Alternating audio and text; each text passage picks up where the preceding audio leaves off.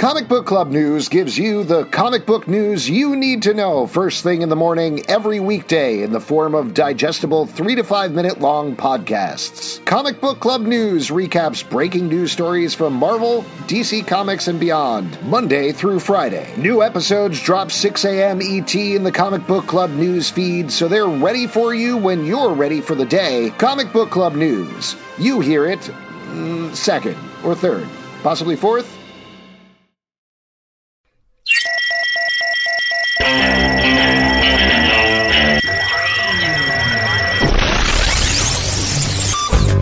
What is up, everybody? Welcome to Comic Book Club. I'm Alex. I'm Justin. I'm Pete. And this is our final show of 2020. We are finally wrapping it up. Keep doing more 2020 shows. Oh, we're going to do a couple more? Maybe 2021, but we're going to be doing 2020 shows from here on out. Okay, that seems like kind of a bad idea. I got to be honest. Oh, okay. It feels the same. It feels 2020. Sure.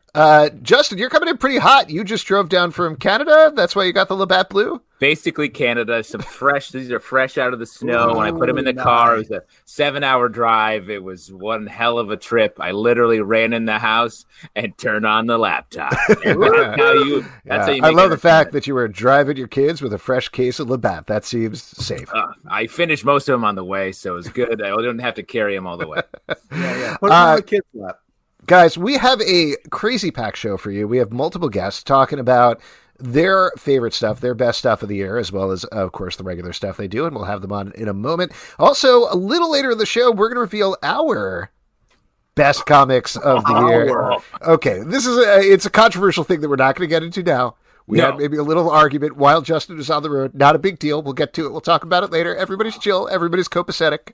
It was a blast. It was a blast to drive and argue about comics in front of my family. Yeah. Did you turn around at any point and you're like, this is what I do every Tuesday? Yes, and my kids were like, boo. First word, boo. So yeah, that should be fun. We're also going to get to your questions, of course, both on Crowdcast and over on YouTube, wherever you're watching it. If you're on the podcast, hey, we want your questions and comments about the best of the year and everything else as well. You can email us at comicbookclublive@gmail.com or Twitter @comicbooklive. We'd love to chat with you there. Just it's going to be a little later because we're live here right now. That all said, I'm going to invite our first two guests here into the stream. I think I can grab them here. So they host a podcast called The Blue Podcast that Pete and Justin appeared on. They are two guys, Tom and Ben. We're inviting them first because they are all the way in the UK. Hello. Hello, guys. How you guys doing? All right. How are you? Great to see you again. Good, thank you. Guys, love to see you guys again. And is this Ben coming on now? Hey, guys. First of all, thanks for staying up past your bedtime. I really appreciate it. Yeah. So late. 12 p.m. right now. Yeah. Oh, my gosh. That's amazing. So you host mostly, not all, if not exclusively, but mostly a sports podcast called The Blue Podcast. For our, Joe comments, the Labatt Blue Podcast. There you go. We're plugging you. The official beer of The Blue Podcast. For people who haven't checked it out, who don't know your podcast, just give them a rundown, a brief explainer of what it's all about. Basically, me and Ben support two blue football soccer clubs in the UK, Chelsea and Manchester City, and hence why the name of The Blue Podcast. It was pretty simple. Very imaginative. Very imaginative. It took us a long time to figure out. We basically talk mostly football/soccer, depending on which country you're in, most weeks. But then we've kind of want to branch out into, as an example, we had you guys on for the comics because my passion is a bit of comics, and then we also do F1 and some rugby stuff as well, just to kind of keep the market broad, as so to say. But you guys have been doing more comic stuff since you had us on as well. Yes, we did. We had Comics by Perch on, which was really enjoyable as well. So we are trying to branch out. We messaged a few more channels to see if we can keep the comic audience there, because we actually had a couple from both your podcast and the last one. We actually quite a good interaction from both of them, which was quite. Eduardo just said Man City and Chelsea are gross. I can't believe that. Yeah. Eduardo's not a fan. Yeah. I'm so glad we could give you guys the patented comic book club bump. That's nice to hear. Now, I do have a question for you. That maybe this is an insulting question, but I couldn't do it. Somebody on Twitter was like, "Oh, I'm very excited to hear you pronounce their full names on the podcast." How do you pronounce your names? Could you guys pronounce your names for me? I think Ben should go first because it is more confusing. Yeah. Right. So I'm of Italian descent. So it's Ben Ciuffo Green. So C-I in Italian is Ch. So that's why it's okay. I'm doing this whilst I'm saying it. Yeah, it's good. You can help us here. You got some sauce cooking right down here. I didn't even need to do this. Don't be an asshole. My body just started doing this. Yeah. I'm also into F1 racing now, too. Yeah. Hey. And Tom, what about you? Tom McLeave. No idea really where I come from. Let's be honest. I think it's England. I think the name is either Northern Irish or Scottish descent. It varies. I've tried to look into it, but unless you pay money, you can't really find out. So I haven't done that yet. All right. Well, let's talk about your favorite stuff of the years. You guys set this in advance. Ben, you have a thing. I'll be honest. I don't really understand what it's about. So please explain. Alex is a little bit he doesn't know much outside of his little rectangle there. That's literally. Yeah. I have a little bit more of a thought about this since because Tom asked me and I was like, I can't think of anything. So this was kind of it's not a moment that stands out, but it's just the only thing I could think of.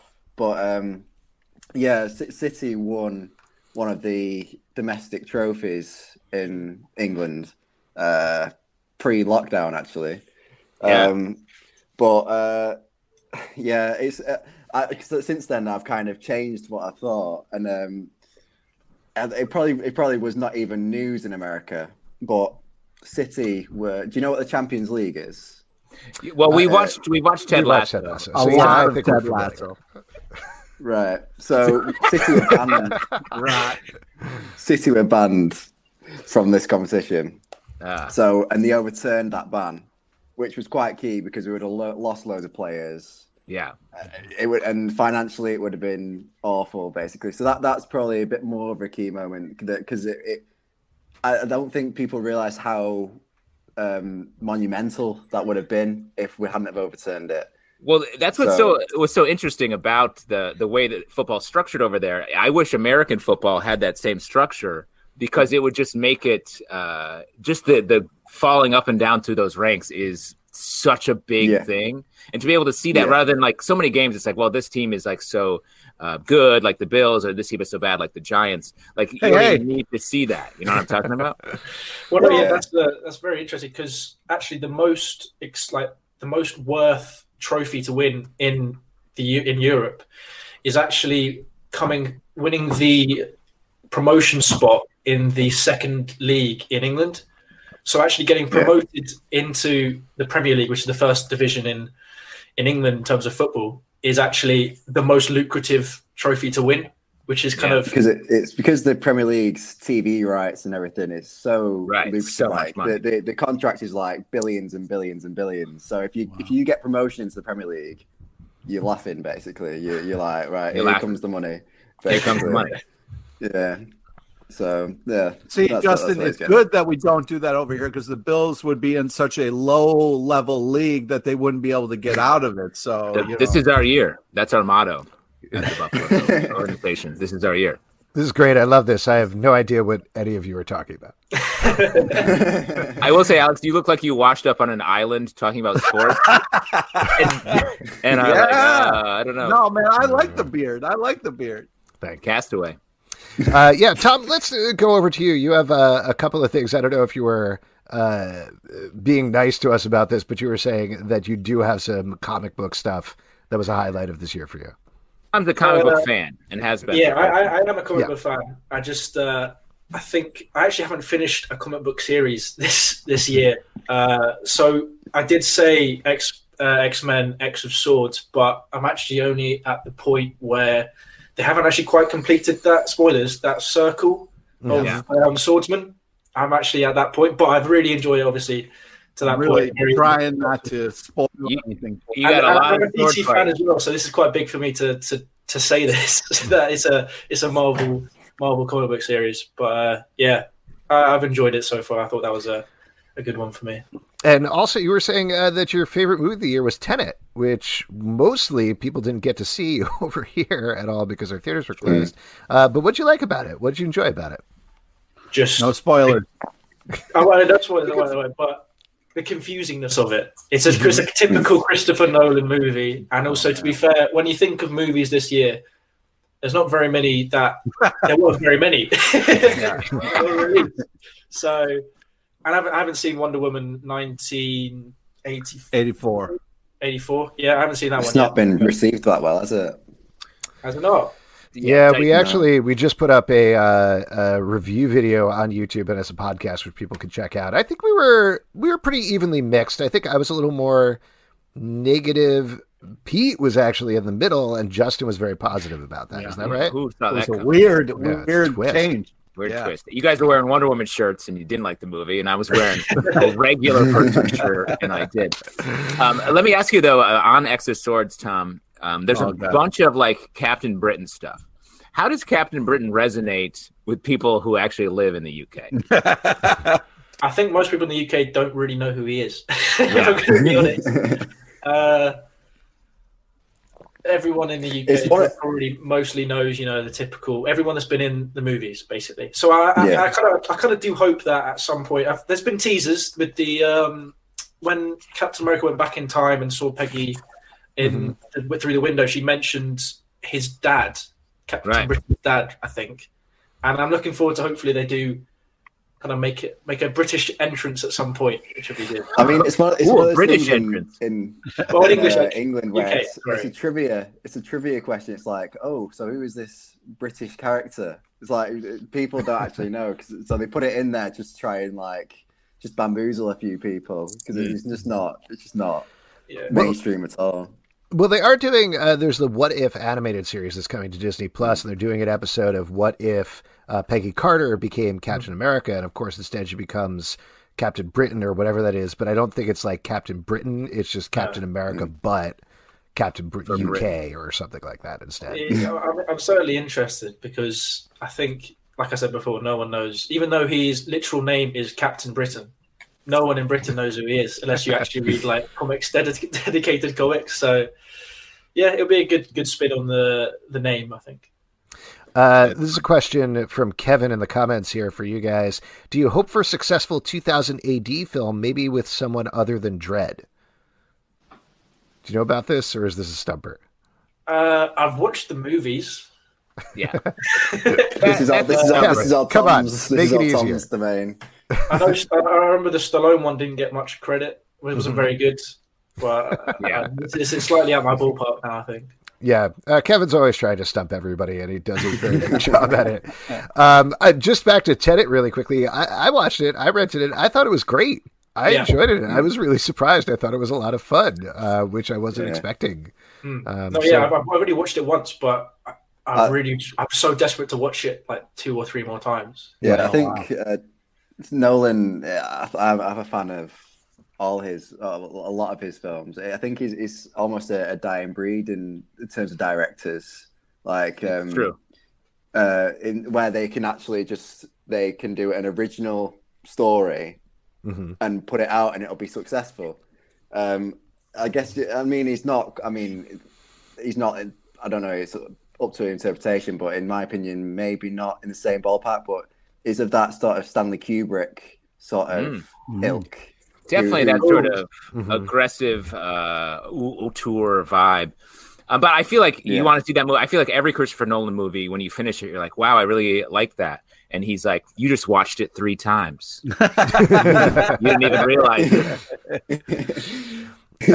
Guys, before we let you go here, because I know it is pretty late where you are, this is a terrible question to ask given the year that everybody had, but is there anything you're looking forward to in 2021, either pop culture wise or sports wise or anything like that? We filmed our New Year's special before this, and That was a tough question I asked as well. You answered it before, Ben. What are you looking for? Oh, what did I say? I can't remember. It was obviously something that didn't stay in the memory. Well, let me. While you think about that, let me ask you another question. For people who aren't into British soccer, let's just call it soccer, or F1 racing, any of the sports you guys cover, what is the access point? What's an entry point for people to get into it? I can. You want to answer for the football, and I'll answer. I'll answer for football. You answer for F1. Football. That's hard because obviously I've followed it my entire life. From birth. Football. I'm trying to think of it. So actually, one of my mates who's actually going to appear on our New Year's special coming out on the 31st. Yeah, that's when New Year's is. That checks out. Just little things. But he only started to watch football. Soccer, when we were about 16, 17, and I made him a fan of my football club. I'd say you have to experience it. I think it's the same with American football. You have to experience it in person. You have to go to a game, and that's when you get that magic. I'd love to go to a game. That's the best experience. Trying to find that you agree with in how they do things, which is very difficult considering a lot of clubs are very dodgy. But yeah, I'd say that's kind of the best route to go to a game is the best thing. Great answer. Which is difficult at the moment. It's very difficult.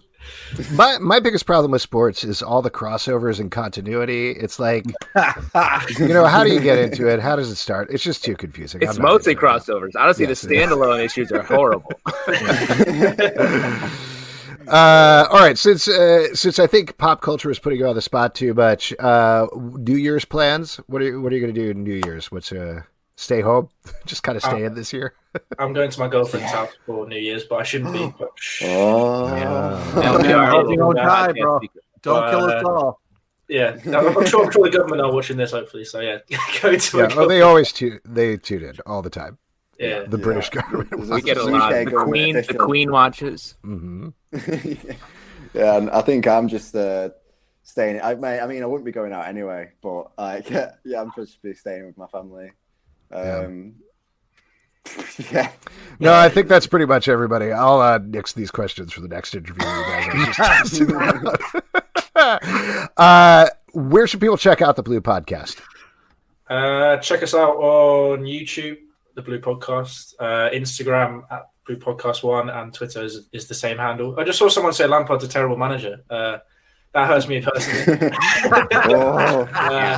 Eduardo's really guy. Pulisic deserves better. No, he's at the best club in London. That's what I'm saying.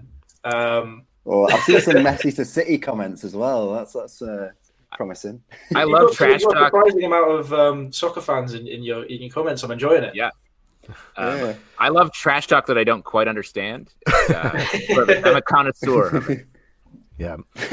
Guys, thank you so much for coming on. Good luck out there. Happy New Year. Hopefully we'll talk soon. Great to see you guys again. We had a blast on your podcast, guys. So definitely anybody listening, check it out. It's super fun. Yeah. Thank you. All right. Thank you very much. Take care. All right, there we go. Once again, Tom and Ben from the Blue Podcast. As they mentioned, you can check it out on YouTube and other places where fine podcasts are sold. Let's go ahead and welcome our next guest into the podcast here. He's a comedian. He has a new special on Prime Video. His name's Keith Lowell Jensen. It's called Keith Lowell Jensen's Not for Rehire. He also has a podcast as well called Keith Lowell Jensen Presents the Keith Lowell Jensen Show with Keith Lowell Jensen. Yes, get that branding out there. Ladies and gentlemen, Keith Lowell Jensen. There we go. Okay. The crowd goes wild. How you guys? Hey, Keith, thanks so much for coming on. How are you doing? Good. You have a theme going because a lot of people don't know this, but I used to play soccer. Oh, there we go. At what level? AYSO. Congratulations.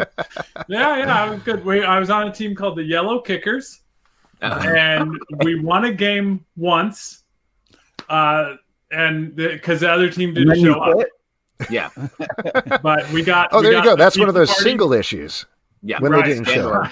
One shot. We did get the pizza party that we'd been promised. If we ever won a game, we'd get a pizza party. And then the parents were like, to promise your kids a pizza party and then they never earn it. Like it's the adults were like, well, should we give it to them anyway? And then we got this forfeit win. And so they were like, all right, we're doing the pizza. Yeah. That was it. That was my soccer career. So. Amazing. Now, Keith, you correct me if I'm wrong about this, but stand-up isn't mostly happening right now. So because of that, that's why I'm talking to you. Exactly. Yeah, pretty much. So you started this podcast, and you've had a mix of guests. You've had comedians, you've had other people, but you've also had some comic book guests as well, including one of our faves here on the show, Jeffrey Brown. Talk about the podcast. Yes. Love Jeffrey Brown. Nice. So good. So what's the podcast like? Again, kind of like lay in just generally what it's about for folks. All the comedians are starting podcasts. They said it's literally like tens of thousands of new podcasts started this year with the pandemic. Wow. And so all my comic friends are just comics, as in comedians, are all just interviewing each other. So that was what I wanted to avoid. So I've been very picky about having comedians on. But I funny enough, through fan letters, ended up with a few friends who do comic books. So I had Keith Knight on. I had Wendy and Richard Pinney. That was a dream for me because I'm a big ElfQuest fan since I was little. And then Jeffrey Brown, who I wrote Jeffrey Brown a fan letter based on reading Clumsy. It hadn't just come out because already a couple of the follow-ups had come out. But I wrote him a fan letter and he wrote back, and then he came to Sacramento where I am for a convention, and he's like, hey, want to grab lunch? So me and my wife went and had lunch with him. Just the nicest, most down-to-earth guy. So we've kept in touch over the years. If you look at my profile picture on here, actually, it's a picture he drew of me for one of my album covers. Oh, nice. So that was a big honor as well. So yeah, it was really cool. And it's funny is I got self-conscious about how much of his time I was taking. So I let him go, but we had covered a very small part of his story. We could have talked for another 2 hours. He's talking about painting wooden shoes and various things he did on his way up as an artist. Yeah, he's pretty fascinating because he has these great, very personal graphic novels, and that's how he started out. But I think most people now know him through his Star Wars stuff, probably more than anything else, which is kind of wild. Like, that's how my son knows him. He's obsessed with those books. Not that I'm going to show him Too Cool to Be Forgotten, that's Alex Robinson. Not that I'm going to show him Clumsy or anything like that. But it's just he's figured out this niche that really works for him financially, I think. Yeah, not that he was doing too bad with that other stuff. Clumsy was acclaimed and successful, but these Star Wars things, wow. That just blew up. So, and even when I was talking to the record label that put my album out, they were looking at his art and they didn't get it, whatever. It's not for everyone. Mm-hmm. And I told the guy, I said, does your kid have Vader's Little Princess? And he goes, yeah. And I go, then you already have his art in your house. You can't tell me it's not marketable. Wow. That's nice. Him? Oh, yeah. Good for you. That's smart. Yeah. Oh, gee, it was the last album I did with them. It was such a huge fight. I'm like, I have the dream artist willing to work with us. And you're like, I don't know. Let's have my cousin draw it. So it was very weird. I got to ask you a question about ElfQuest because in all my comic book knowledge, not to pat myself on the back, but I think we've been doing the show for like 14 years at this point, so we know a lot about comic books. The main thing I know about ElfQuest is back in the day, I'd read Marvel Comics and I'd get to an ad for ElfQuest and I'd be like, what is this? Yeah, and that's it. Like, that's as far as I went because I just didn't get it and I didn't understand what it was doing in my books in those days. So I never read the book. I know it's critically acclaimed. I know people really like it, but it's something that I'd never gone back and read. So what is it that you're robbing yourself? What? Yeah. You're robbing yourself. I am. Oh, yeah. Justin, how many ElfQuest volumes do you own? I swear we had them on the show back in Did we? Several years ago. I believe so. They came I down remember talking about ElfQuest. Nobody listened to that podcast because I was clearly probably lying that entire show. 100%. Spoiler, it happens a lot. That's good when you can fake it through, yeah. So what is this elf? The elves are questing in this. Interesting. Interesting. Tell me more. I enjoyed the questing the best, probably. More than the elves, to be honest. Yeah. What made you go with pointy-eared elves? Standard elf? Really, though, since this is something that is completely fresh and unknown for me, what is it that you like about ElfQuest? So I was in junior high when I got introduced to it. I liked the art style right away, which hearing Wendy describe it later, she said that she was very anime influenced. I think before that influence became as big and as mainstream. Yes. We were all watching Speed Racer on TV and stuff, but it hadn't become this dominant force in our culture that it is now. There was something I loved about her art, but more than anything else, I love storytelling, and it was just an epic story, and it started very quickly. The whole mythology behind the elves was revealed slowly.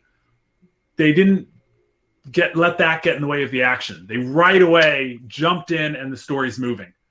And even looking back at it, I'm really surprised within a couple issues how many things happened. I'm like, they could have really milked this, you know.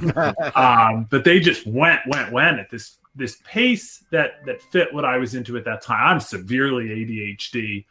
And this didn't require me to put a lot of research in before I could dig the story. I just was off and running. So I mean, that sustained level of storytelling, because ElfQuest has been going on for how long? Like, it was 3 decades worth of stories, right? Yeah, it's over 3 decades now. Yeah. And I have not kept up with it as well as I could have. I read the series after the original, Siege at Blue Mountain. And then ever since then, I dipped my toe in here and there. So it's really those first ones, which I guess reveals that it's also, at least part of it is a nostalgia thing for me. Yeah. It's part of my childhood. Going back into it. It's like watching the old Star Wars movies, you know? I'm not familiar with this. I'm not familiar with nostalgia. It's like a good feeling from looking backwards. I was ready. I thought you were going to tell me you weren't familiar with this Star Wars thing. I was going to break that down for you as well. I like the wars, but not the stars as much. Yeah. Have you ever seen a samurai movie? It's like a samurai movie with robots in space. It's great. Now, where do the elves quest in this one? So let's talk about stuff that you read this year. You Keith, you were telling us over email that you didn't really read anything new, but you were going back and catching up with a bunch of comics this year, which I think is totally fair. There were so many things over this year while we were all trapped inside where I was like, well, honestly, we talked about this on the show. I realized I had forgotten to read beyond the 3rd volume of Sandman. Like, I just sort of mentally tricked myself into, I read the whole thing, but finally I had time to go back and read it. So what did you check out? Sorry, you bastard. Sorry it isn't a comic book. But because of my daughter getting so hugely interested in it, I read all of the Harry Potter books. Yeah. And for the first time. For the first time. Okay. And my wife had read them and loved them before we even had a kid. And I was like, it doesn't look like it's for me. But then my daughter became a really big fan, so I read them all. And they're fantastic. They're really good. Yeah. Sorry, I'm also reading them for the first time. Aren't they great?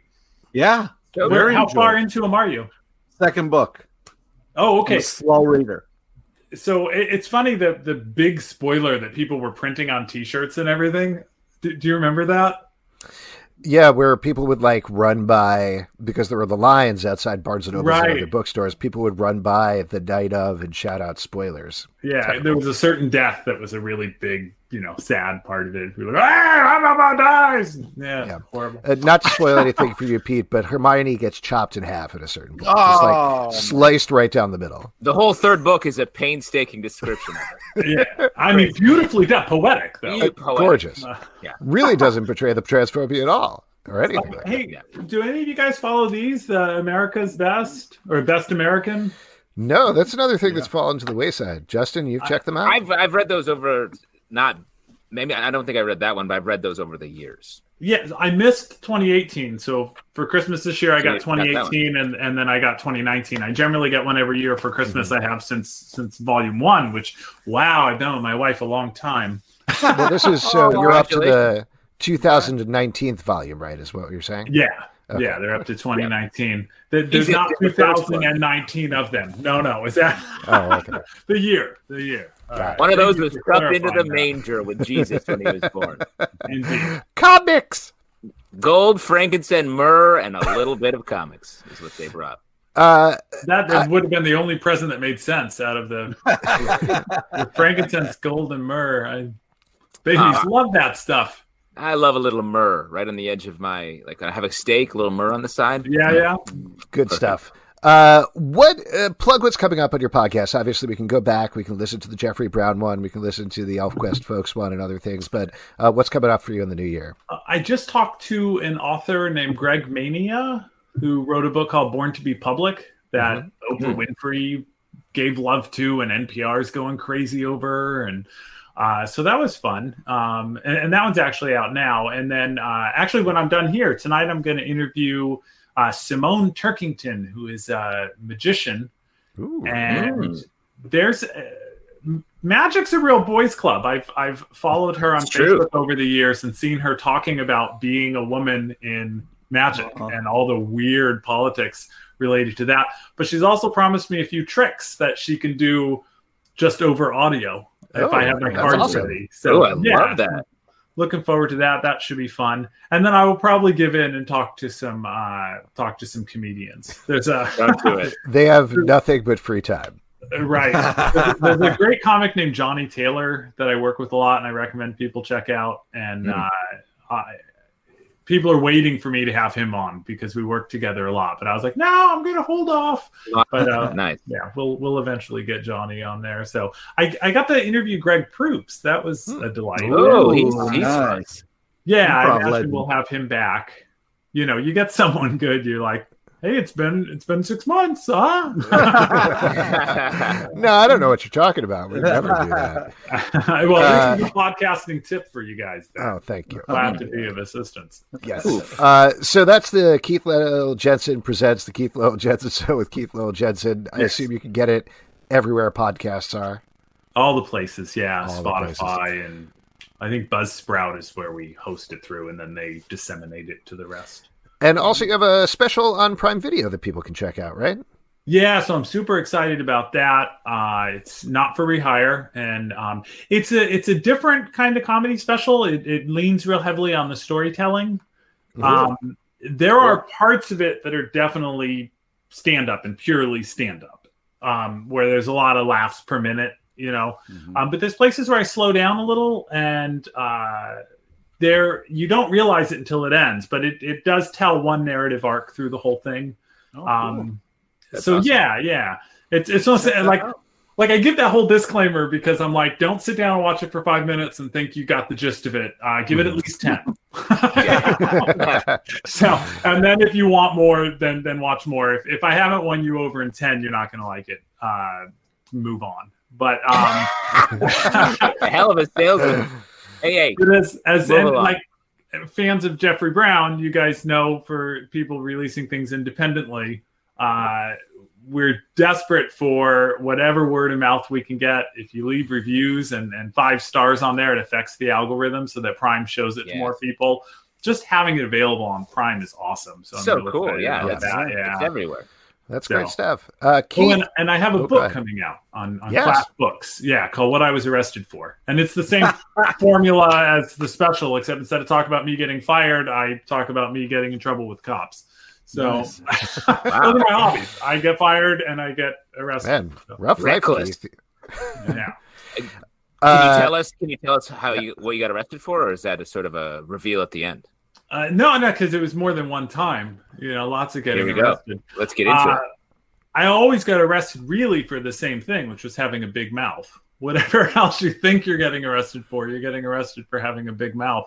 But the most recent one was I was riding my bike on the pedestrian mall in Sacramento, where you're not supposed to ride your bike. It should have been such a simple traffic stop, you know? But I smarted off to the cop, and then we had a little back and forth. And next thing you know, I'm in jail going, how did I end up here? I literally was just riding my bike, you know? I wasn't riding my bike drunk. I wasn't riding my bike without a bike riding license. I mean, it was literally just a half a block. You must have to stay a lot to get arrested for that. It's all in the book. Yeah, this thing doesn't shut down. Check out the book, Justin. Stop trying to get the good stuff out of them. Just real quick, read all the words of the book to me. I've been trying to get arrested for so long, and I guess it'll be great to get some tips. I never thought of it as a self-help manual, but I like that angle. I think that's good. Amazing.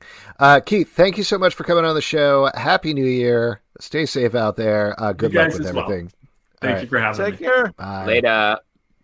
All right. Once again, Keith Lil Jensen. Those are our guests, folks, which means I think it's time to move into our next section, which is going to be no problem whatsoever. It is the best comics of 2020. Yes. Look, music we don't usually hear. No, I brought it out special for this. There you go. It's been a while since we heard the stack music and everything. Now, Alex, real quick, walk us through how this was set up, because I think it will help inform people on what they're about to see. Yes, I think so. I'm not going to go through beat by beat, but the broad strokes is that we decided to ask folks like you who are watching, who are listening, who follow us on Twitter, what their thoughts were on the best comics of 2020. So we put a tweet out. We plugged the tweet a couple of different places, said, hey, let us know. We would love to hear from you what your favorite comics were. And then Pete, Justin, and I came up with our own lists of comics that were culled together. And I'll talk through this when we get to our top 10 formally. We kind of made it our picks, but then also tried to weight them a little bit based on the amount of suggestions and the strength of suggestions on Twitter as well. So those factored in a little bit because we thought that was important. You guys are as much a part of the show as we are. I love that message. It's a real people's list. Only a true psychopath would disagree with this format and the findings that we made. Well, to be fair, you know, I got an to email, yourself. Go on. Fair to yourself. And way to take the cue when I said a true psychopath. You were like, well, this is where so, you know, it was like, okay, let's do a list. We've done this before. You know, we've been doing this show for a long time. Yeah. And one of the things that I enjoy about the lists is I get to hear what you guys thought were the best. And then we go back and forth about that. And then, you know, Zal said in his email, well, I want to put this up here because we got some people on Twitter who really like this book. And I was like, oh, that's great. Why don't you have them on the show then? If you care so much about their opinion, let's really kind of like put this out there. You did not say that. No, I didn't. No, you sent me an email with so many fucks in it. I think my spam filter caught. Yeah, I don't, you know. Also, the top 10 list you sent over, Pete, was like 17 titles long. Yeah. And I was like, hey, all I need from you guys, just send me a list of like your top 10 just ranked. And you were like, no, fuck you. Here's 17 things unranked. 17 things.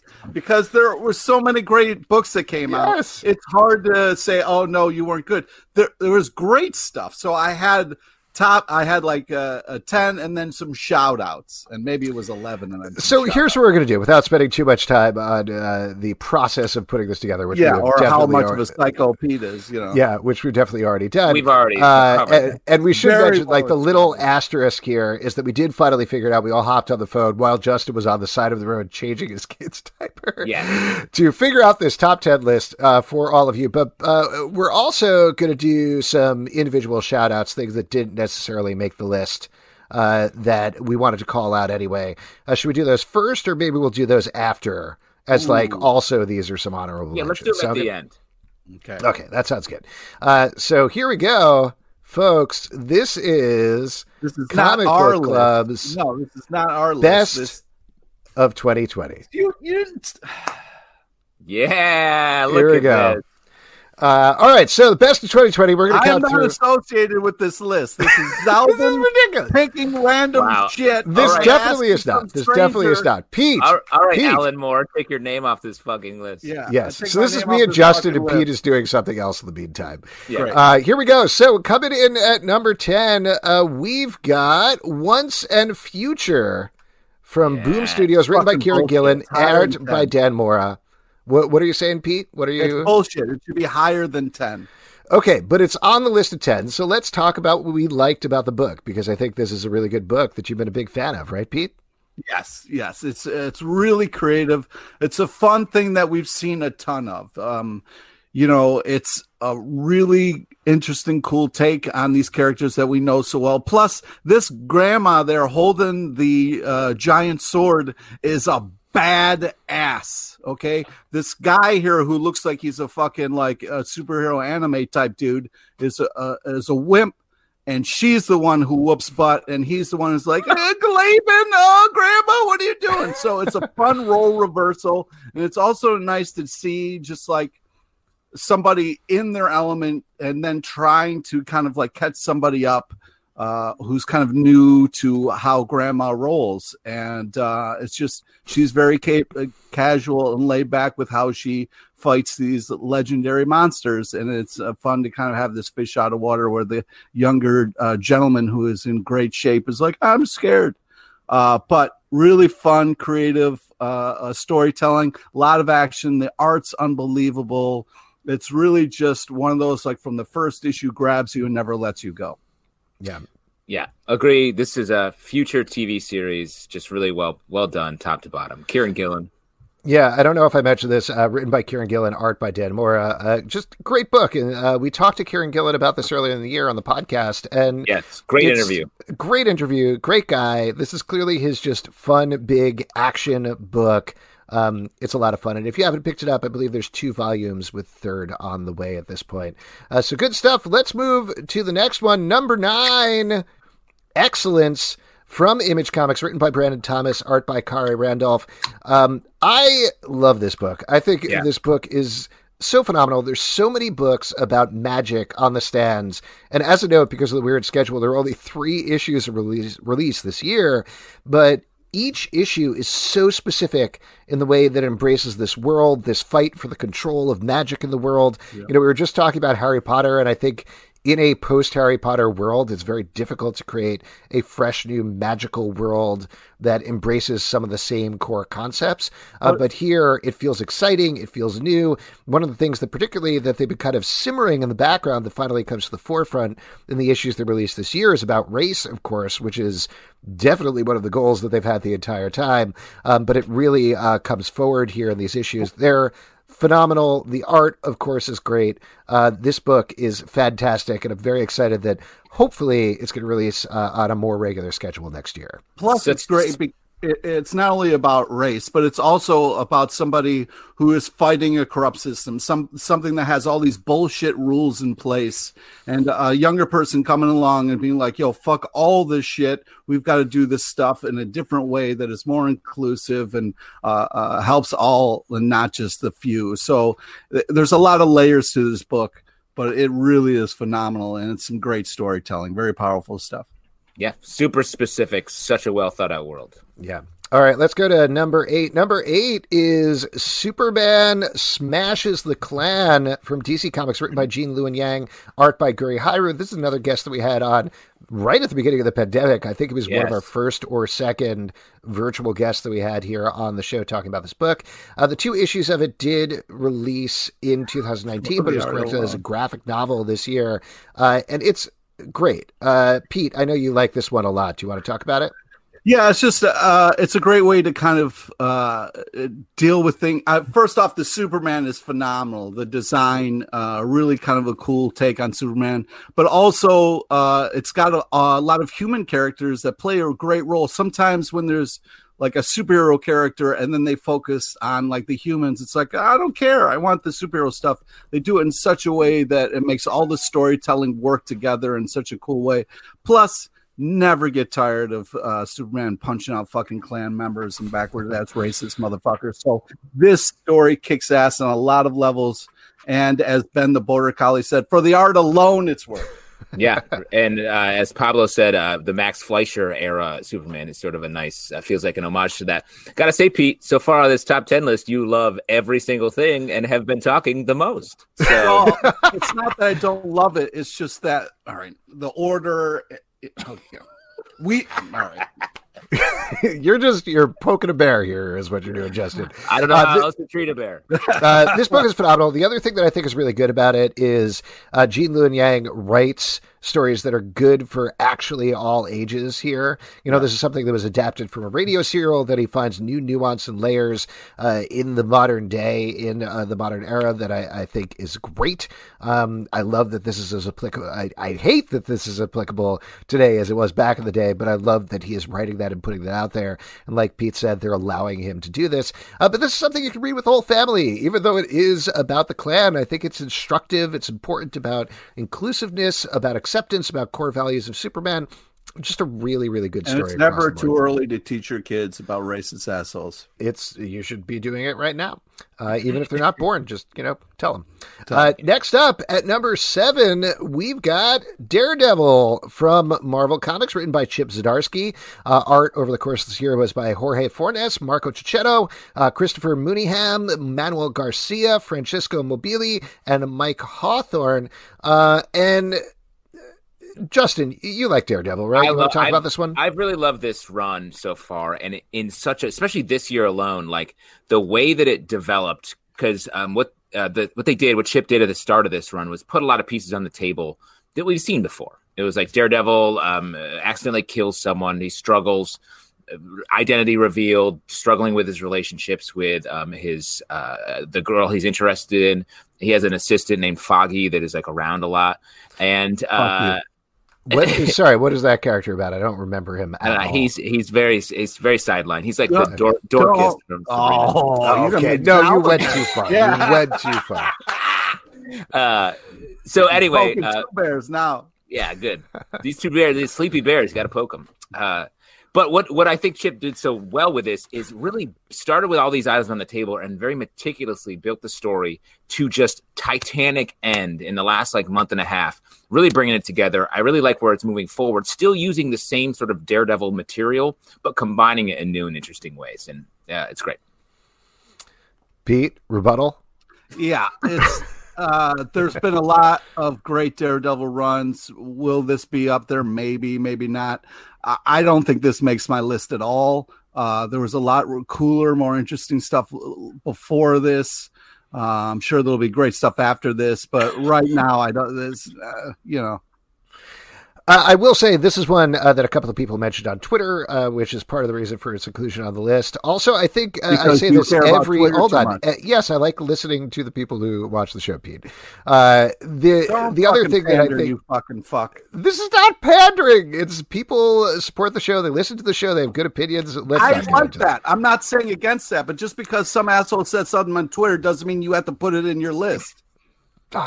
Pete hates the fans, just going on record here. Finish your thought. Yes, all I was going to say was the same thing that I pretty much always say about this book, is there's something about Daredevil that drives writers to be their absolute top of their game every single time out of the gate, and that is true with Chip Zdarsky here as well.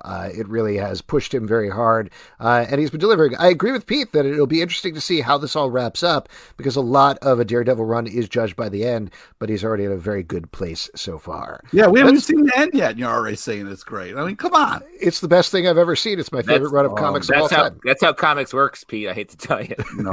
You never see the end. Number 6. Yeah, this is a Chip flex. Number 6, Strange Adventures from DC Comics, written by Tom King, art by Mitch Gerads and Evan Doc Shaner. It's ridiculous to say, yes, of course, a Tom King book is going to be on the top list. He has been writing insanely amazing stuff across the board. This year alone, he wrote a ton of fantastic books, so I think this is a hard decision.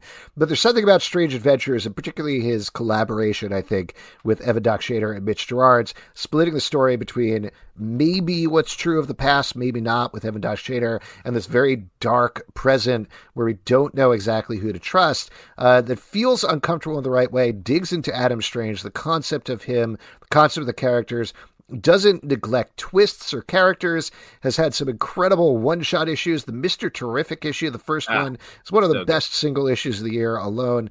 This book is great. I feel like Tom King, with this book, he does such a great job of churning real-world politics, culture, where our culture is right now, and finding a way to really pin it to a superhero and their backstory, everything in their continuity, and find a way to tell the story in a way that keeps us guessing, because you don't know if Adam Strange is telling the truth, where he's at. Has he gone mad over the course of we're learning over the course of the run. And to tell as a two-hander back and forth with Mr. Terrific, it's just he's next level when it comes to building a complex story. Yeah.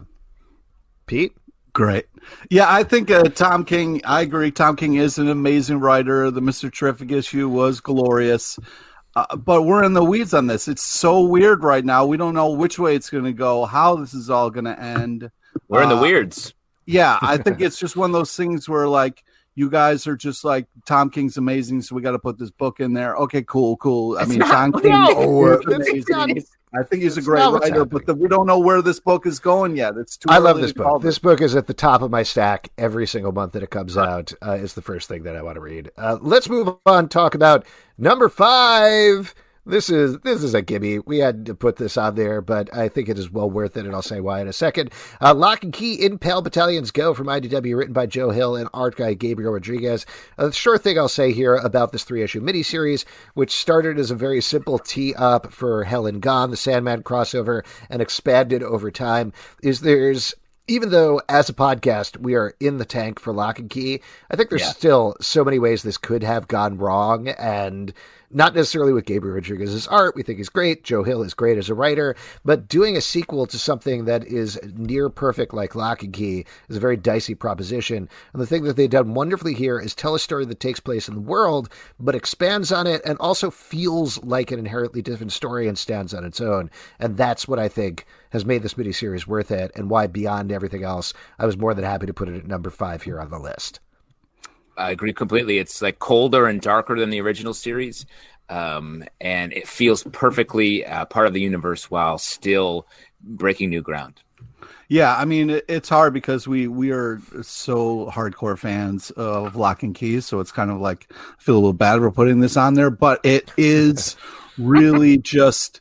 The art and storytelling is such next level. Like, even when it's these things that are like so weird and so out of time, it's just it's remarkable what they're able to do. Gabriel Rodriguez and Joe Hill are just such an amazing team together that it's. I don't care what they're I mean, if you would have said to me, hey, do you want to read a book about Nazis? No, I do not. But here I am loving this fucking story. Well, once again, I have to remind you that it takes place during World War I. Yeah. You do this a lot. It's World War I. It's Germans, but it's not Nazis. And let me say, Pete, congrats on your second. Are you defending Nazis right now, Zelvin? Like, you also do this every time that I bring up World War I. Wasn't fighting Nazis. Congrats on same shit, and I will stop saying this. Congrats on your second cameo as the thing that the little girl's holding in this image here. I wish.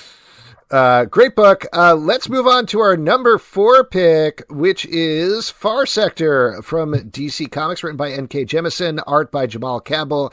We have talked about, I think, every single issue of this Green Lantern book. This is not just the best Green Lantern book on the stands. It's one of the best Green Lantern books ever. And I think part of the reason is that it actually feels like a sci-fi book. It's not a superhero book set in space that happens to be set in space. It is very much its own thing. N.K. Jemisin is writing the heck out of this book. And also, not for nothing, but Jamal Campbell is drawing a gorgeous, fully fleshed out world at the same time. I love it. It's like deep sci-fi, the way that the book just continually defines every aspect of the culture here while still having like a mystery, an adventure, and just fun dialogue that I think is maybe the hardest thing to do in comics, in anything, and you still get it here. It's so good. I don't like Green Lantern, and I love this book. That's how impressive it is. It really feels like something different. The art really brings it to this otherworldly thing. It is just beautiful. The stories are just so well thought out and like so crazy. It really feels like you're in this other world, and it sucks you right in. I'm always impressed with what the issues that come out. It's just really been fun to kind of discover this fantastic book. Yeah, great book. Let's move on to our totally non-controversial. I don't think we need to spend a lot of time discussing this. Third pick, the X-Men line of books, coming in at number 3. This is. Oh, you're just going to say X-Men? Well, so here's the thing. We talked about this, and a bunch of people said this on Twitter. People just said the X-Men line, and I think Justin could probably talk about this. I want to call out the names of the creative team. There's a ridiculous amount of people, but just at least on X of Swords alone, you got written by Vita Ayala, Ed Bryson, Jerry Dugan, Jonathan Hickman, Teenie Howard, Benjamin Percy, Zeb Wells, and Leah Williams. Art by Mahmoud Asrar, Victor Bogdanovich, Joshua Kazar, Carmen Carano, Stefano Caselli, Leno Frastas-Yu, Carlos Gomez, Pepe Larraz, Mateo Loli, Phil Noto, Rob Reese, Arbe Silva, and Marcus Toe. So very big teams, lots of people working on this. But Justin, before we get into the screaming match, you want to talk about why you think this deserves to be on the list and so high? Yes, because it's hard to do something, to reinvent something that has such a background, such a continuity. And Jonathan Hickman sort of got that ball rolling. And that was last year with the books that launched this era of the X-Men.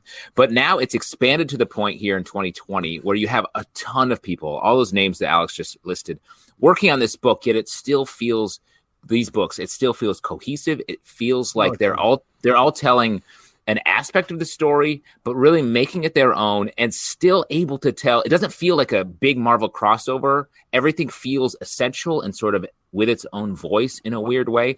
And it's just fun to be able to read all these different takes. Some of them are goofy. Some of them are like action focused. Some of them are sort of driving the story forward, bringing us new insights in these characters. We still haven't found out what Scott, Jean, and our old bub Wolverine are doing on the moon, and I can't wait to get there. Dude, all right. How the fuck is Pete, do you have a question? How the fuck is this on the list is my question. It's a fucking... They went to Fuck Island.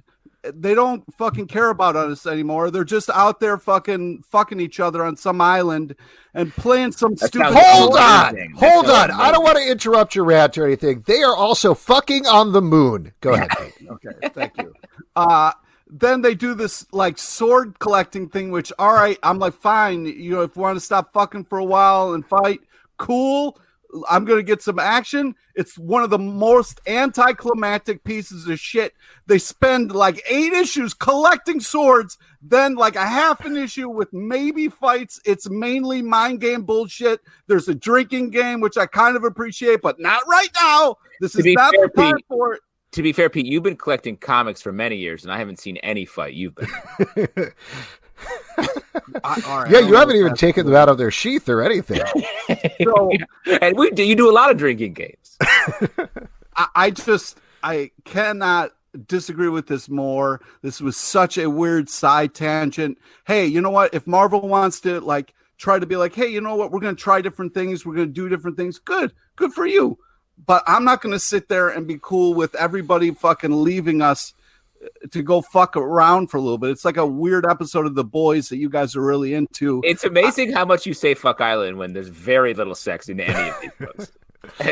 Well, I'm saying they're fucking on an island. It's like a baseball issue where they all sit around with their shirts off and play baseball for a whole issue. I don't want to see that. That doesn't move anything forward. They have a shitty council that doesn't make any fucking sense. Love it. This is the most I've been into the X-Men in a very long time. It feels fresh. It feels weird. It feels new. I don't know what's going to happen on an issue-by-issue basis.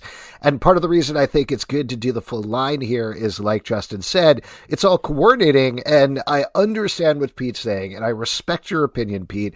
But really, X of Swords was my favorite crossover I've read in a really long time. For a large part because it was structured and coordinated in a very different way from the majority of the events that we're reading at Marvel and DC. It felt different. It felt new. It felt exciting. I didn't know what was going to happen next. The art is great across the board. The writing is exciting. Is it perfect? No, not in, 5, 6, 10 titles, however they may have now. That's not going to happen, but it's still, there's enough of a good ratio there that I keep coming back and I really want to read everything that's being put out. And we read a lot of comics. There's a lot of comics that we read out of obligation. For me, right now, the X-Men stories are not one of those. Oh, it's definitely one for me. And I can call Fuck Island because there was literally an issue where the island went to go fuck another island.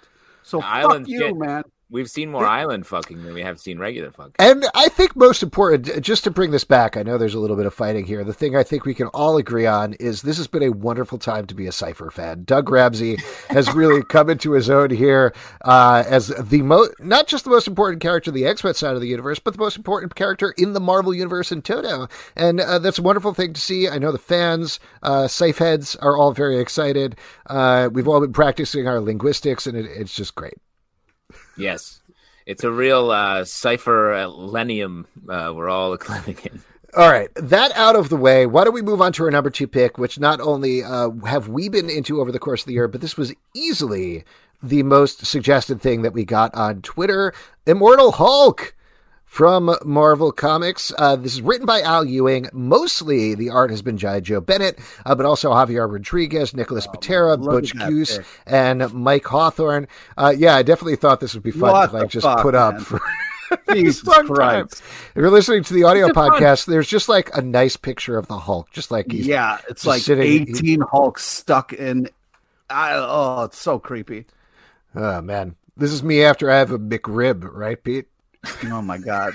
Don't podcast spoiling it. Don't spoil the McRib podcast we're doing. Chilling podcast of Sabrina is coming back December 31st. Check it out for all your good McRib content. Immortal Hulk. Let's talk about this one. Yeah. Can you imagine given the task of like, hey, do a Hulk that is somehow different than what we've seen before, while still employing all of the characters and continuity that you've seen. And this book just, every issue, there's something horrifying to look at. There's something horrifying that happens. And you're still like, I don't quite know where this is going, where Bruce Banner is. Like literally, we don't know where he is right now. And who the real villain is. The villain is like just the horror of the Hulk. And it's just, I love it. What are you talking about? It goes beyond that, man. There's the Green Door. There's the Hulk's dad. Like it's all part of one thing, and it's just some of the most innovative storytelling, while still being like firmly rooted in the horror genre and just straight up body horror. So good. Pete, I feel like you came around about this book, right? So here's the thing, like.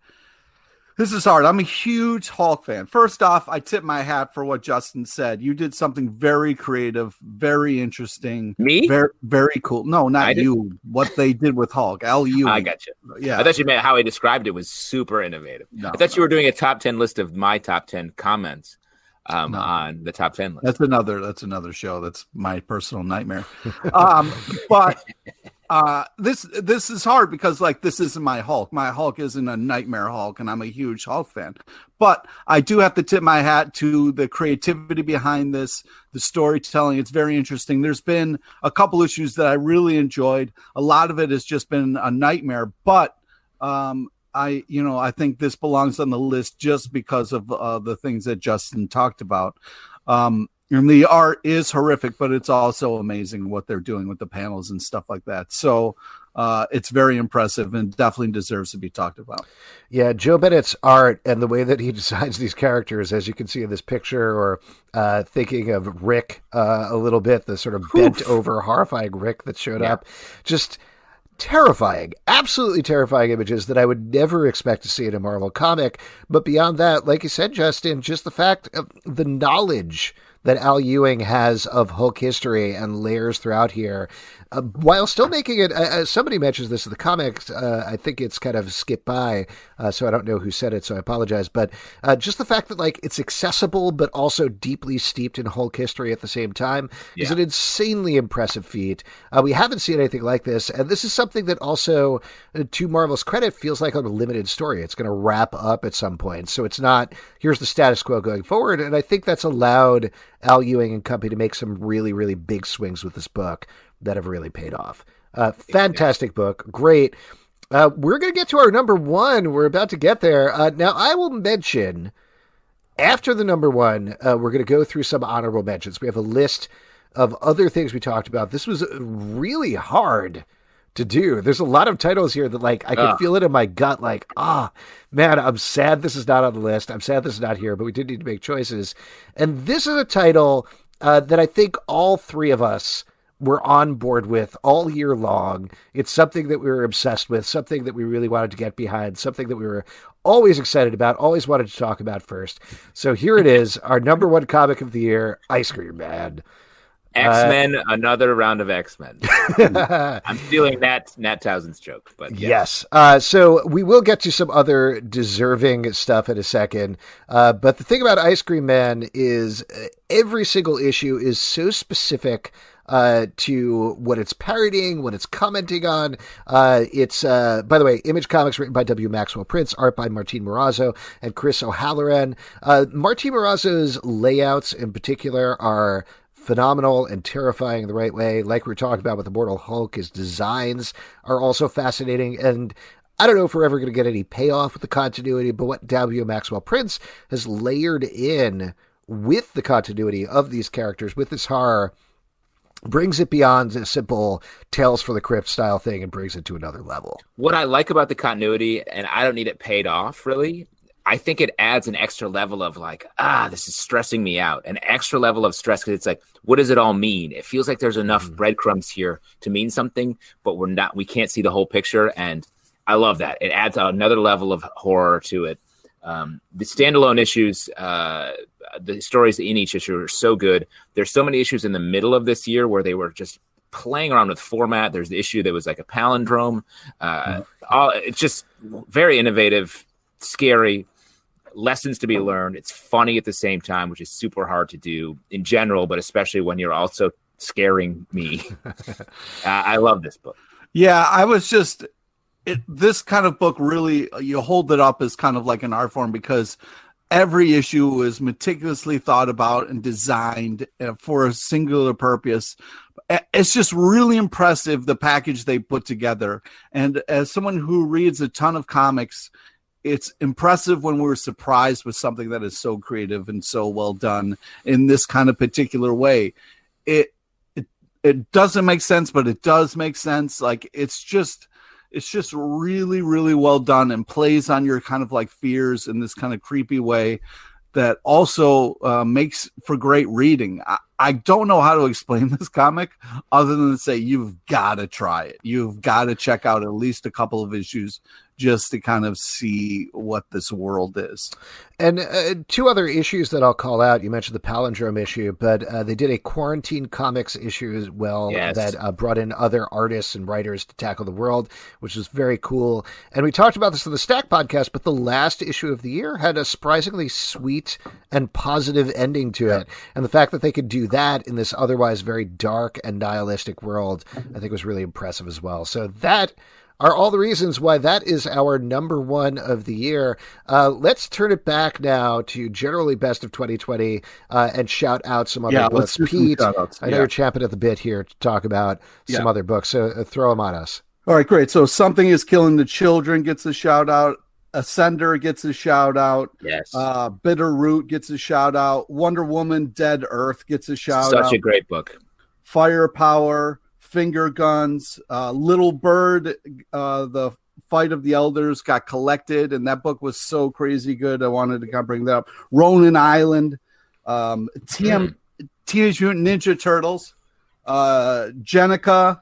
Love that Jenica. That so Jenica series is so good. Die, Black Magic, and I got to shout out Death Metal because they just turned it to 11, and it was a lot of fun. Justin, what about you? You got some shout outs there? Yeah, Department of Truth is maybe my favorite book to read right now. So definitely that. Basket Full of Heads by Joe Hill from his Joe Hill line was just such a fun 70s style horror. On the more mainstream side, I love the Black Cat book that Jed McKay did. Really good. Hawkeye Freefall was very good. Hickman's Decorum I've been really enjoying, and now that, especially now that it's sort of coming together a little bit. Star, another Marvel book that was sort of a weird villain-focused character, really like that. Birthright, one of my faves, and of course the Remenderverse, Low and Seven to Eternity. Like, just love those books. A couple of others I'll shout out that are both my choices, and then some other ones from Twitter as well that people suggested. Superman's Pal, Jimmy Olsen. I love that book every month. So much fun. The Dollhouse Family. Somebody said that on Twitter, and I thought that was a great choice. That Texas Blood. Great book. We had the creator on the show. So much fun. I believe you mentioned Black Widow. Undiscovered Country is one that got called out in the comments here on Crowdcast quite a bit. And I got to be honest, that was like real close. That's one that I felt like I would have wanted to force through, but didn't. But that book is so good and so creative. Also, Crossover, Wind, Batman, Seven Secrets, Thor, Gideon Falls got mentioned, Kaiju Max, Philadelphia, and a couple of others. But yeah, again, like so many great books here. It was really hard to choose, but there you go. That is our top 10 of the year. Thank you all for submitting. We appreciate it. You're all awesome. All the other books are awesome as well. Even if it's not on the top 10 list, they're all awesome. But if you are watching live on YouTube or you're watching later or something like that, let us know what else you liked in the comments. Also on the podcast, same thing. Write us in. Tell us why we're wrong. We would love to know. And we're going to move on with our next section, which is my favorite section because you all make it up. It's your audience question. Yeah. Right. What are you drinking? What you drinking? What you drinking? What you drinking? All right, let's start it off with that. Pete, what are you drinking? Since you guys are always talking about beers, there's this craft brewery by me that I want to go swing by and check out. It's called Pony Boy. It is clean and crisp, golden light lager, and it says drink fresh, store cold, stay gold, Pony Boy. I believe they serve that at the People's Improv Theater Loft where we used to do our show. Really? Remember that? Yeah. Nope. It was a while. I don't either. I'm still drinking that Labatt Blue, baby. Fresh out the Northern Ice. Nice. I'm having Sierra Nevada Celebration. Fresh Hop IPA. It's good stuff. Celebration. Celebrate good times. Come on! So in terms of questions, you probably all figured this out, but if you had any questions, if you're watching on YouTube, just drop them in the comments. We have a crazy amount of questions here on Crowdcast, so I'm going to start over with those. But let's kick it off with Kevin. This is a good one to wrap things up with. What are your favorite moments of the CBC podcast in 2020?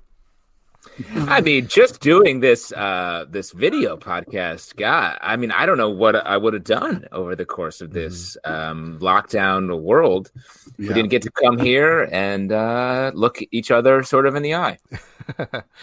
Yeah, I agree. And honestly, obviously, there's a lot of downsides to not being able to do it at a theater with a live audience, not being able to see each other in person. But the fact that Kevin's wearing or what kind of exactly. We don't know what Kevin's costume is. What is he even wearing now? We don't know.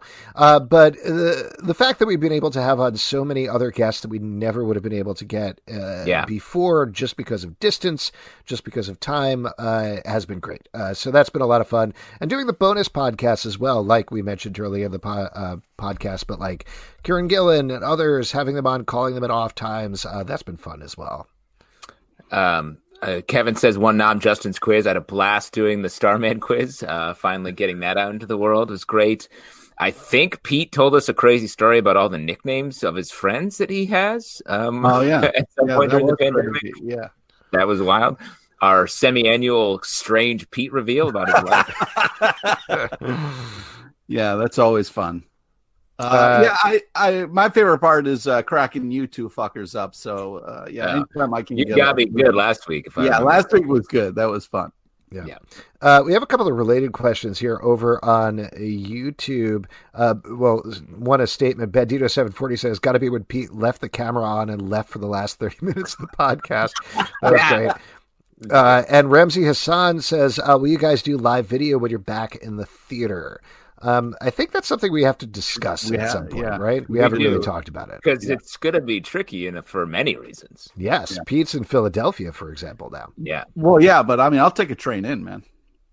Good man. Crazy.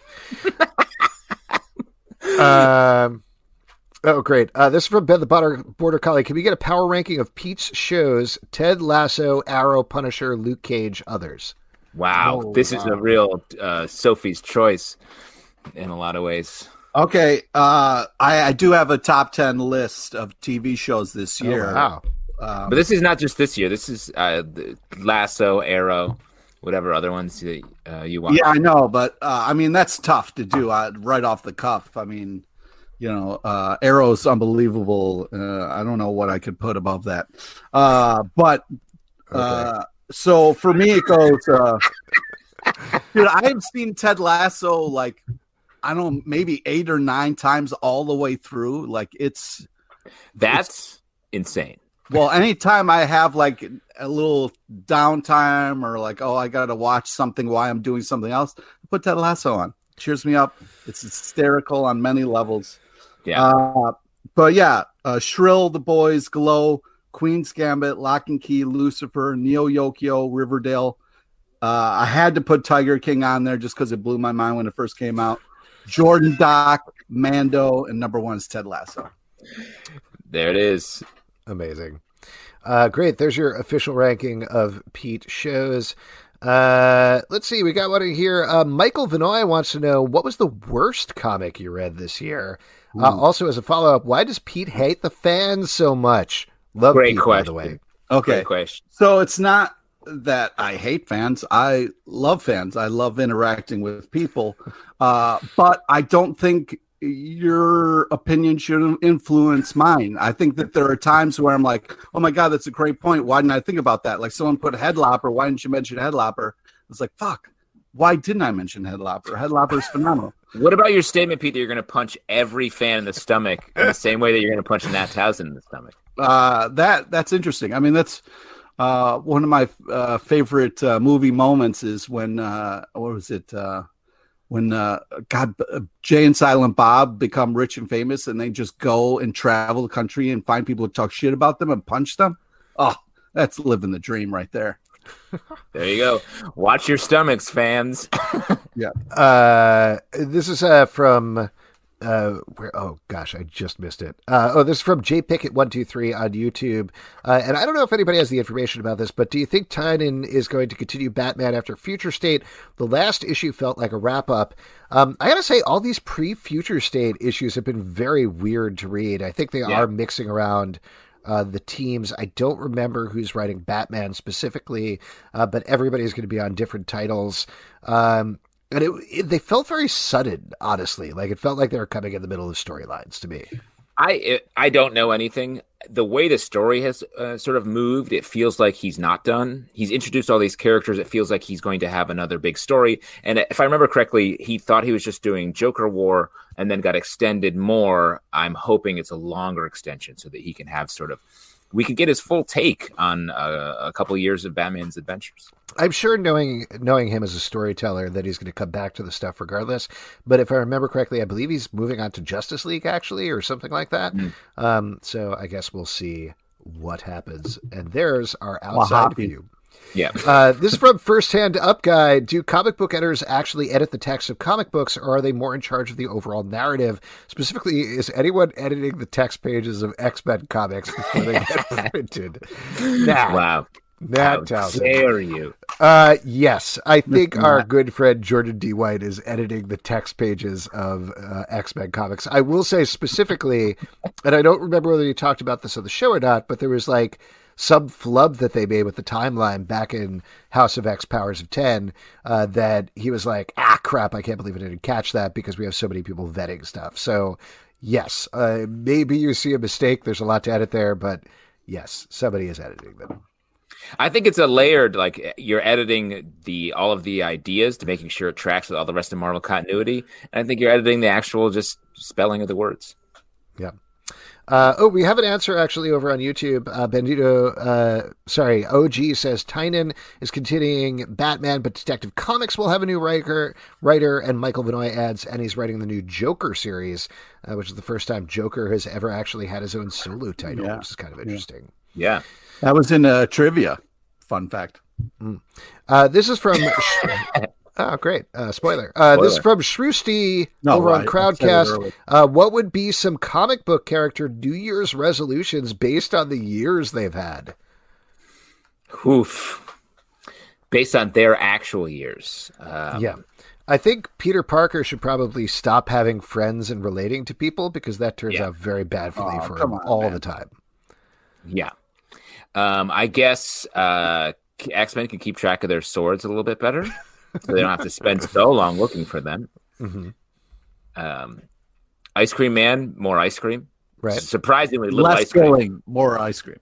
I mean, more seriously, Batman's already working on his resolution to be friendlier to people, which always feels so uncomfortable every time they do that, where people just prod him and you can see him, the way the artists draw him, just getting angrier and angrier that he's like, no, I support you in what you're doing.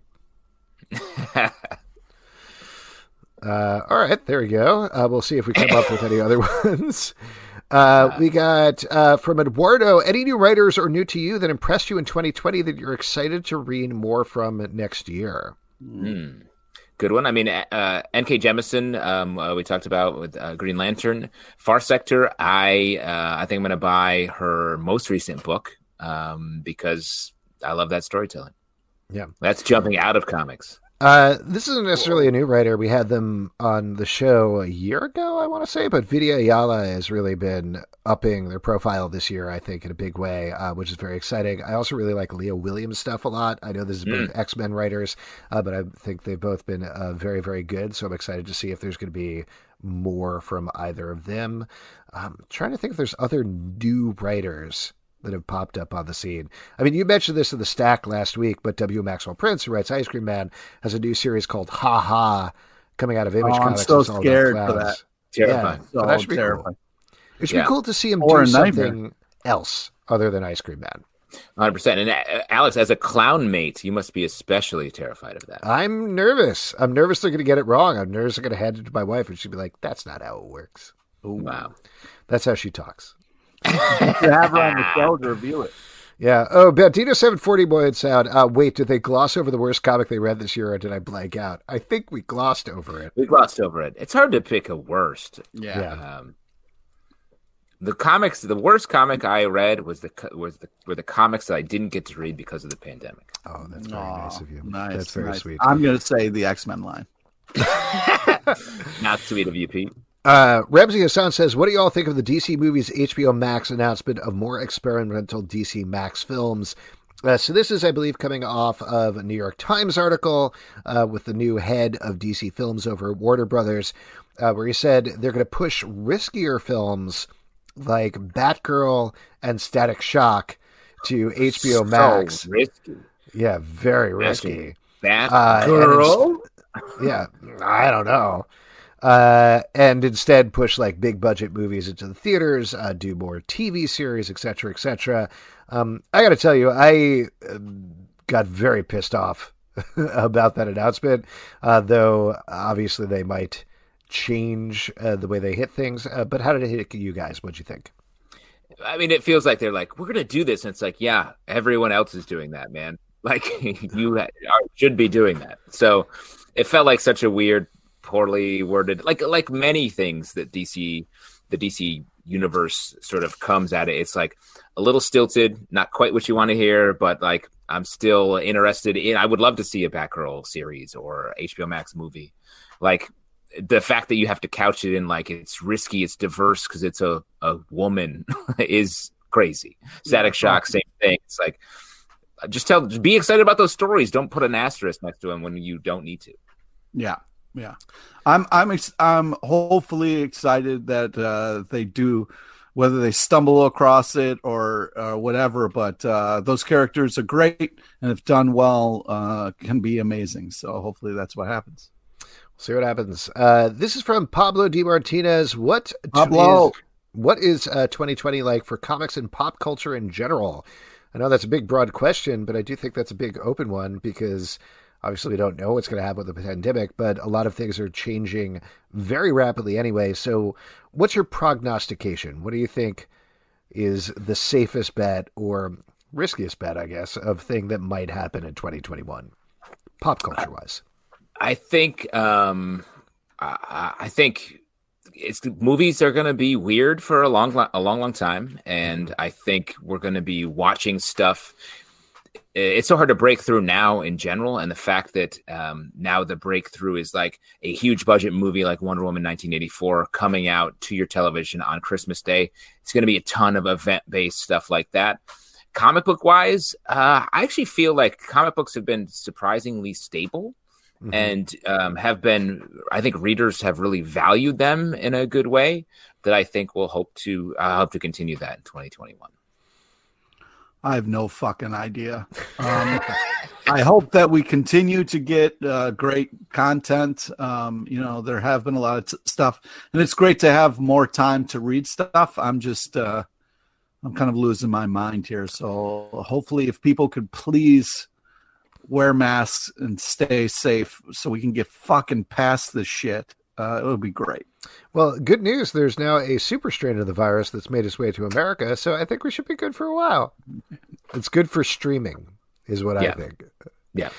I will say, I mean, to expand on what you're saying, I think we're going to see, like, continued changes in streaming on TV, even forgetting about the movie side of things. I don't think anything's going to break over the course of the year. I don't think we're going to have a Queepy where things just fall apart necessarily, but either HBO Max's movie experiment is really going to work and they're going to explode in terms of subscribers, or it's not necessarily going to work and we're going to see some rapid changes there by the end of the year. Netflix is definitely reaching like a critical point as well where everybody looks at it as the go-to streaming service, but can it compete specifically with Disney Plus now that they're crazy ramping up production and they have the Marvel shows? Oh, God, he's getting choked up. He's getting choked up. Oh, he just got COVID. Oh, no. Oh. Well, hey. What would you guys do if I died on air? We would cover it. We would vamp. Yeah, we'd definitely vamp. Yeah. Vamp for about an hour and then call my wife. Until your son replaced you. We would vamp until your son came down and assumed the mantle. Exactly. It would be a Lion King moment. Just wanted to read a nice comment over here on YouTube from Hello Newman. Hey guys, happy to see you again. Hope you're all doing well. I really missed the couch episodes. Still have hope for the future. Have a happy and healthy new year. Same thing to you. Very sweet. The couch episodes. Yes, the couch episodes. That is going way back at this point. Let's go to this tap question over here. Okay, this is from Joe. Recalling the glory of Capwolf or when Batman was Dracula in 2021, what superhero heroine would you like to see crossed with a classic monster, and what monster? I feel like this is a trap we're about to fall into. Don't do it. Don't do it. I would love to see. Be better. Franken Nelson.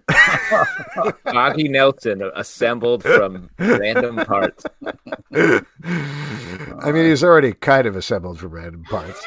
How dare you? What would you want to see, though? What monster character?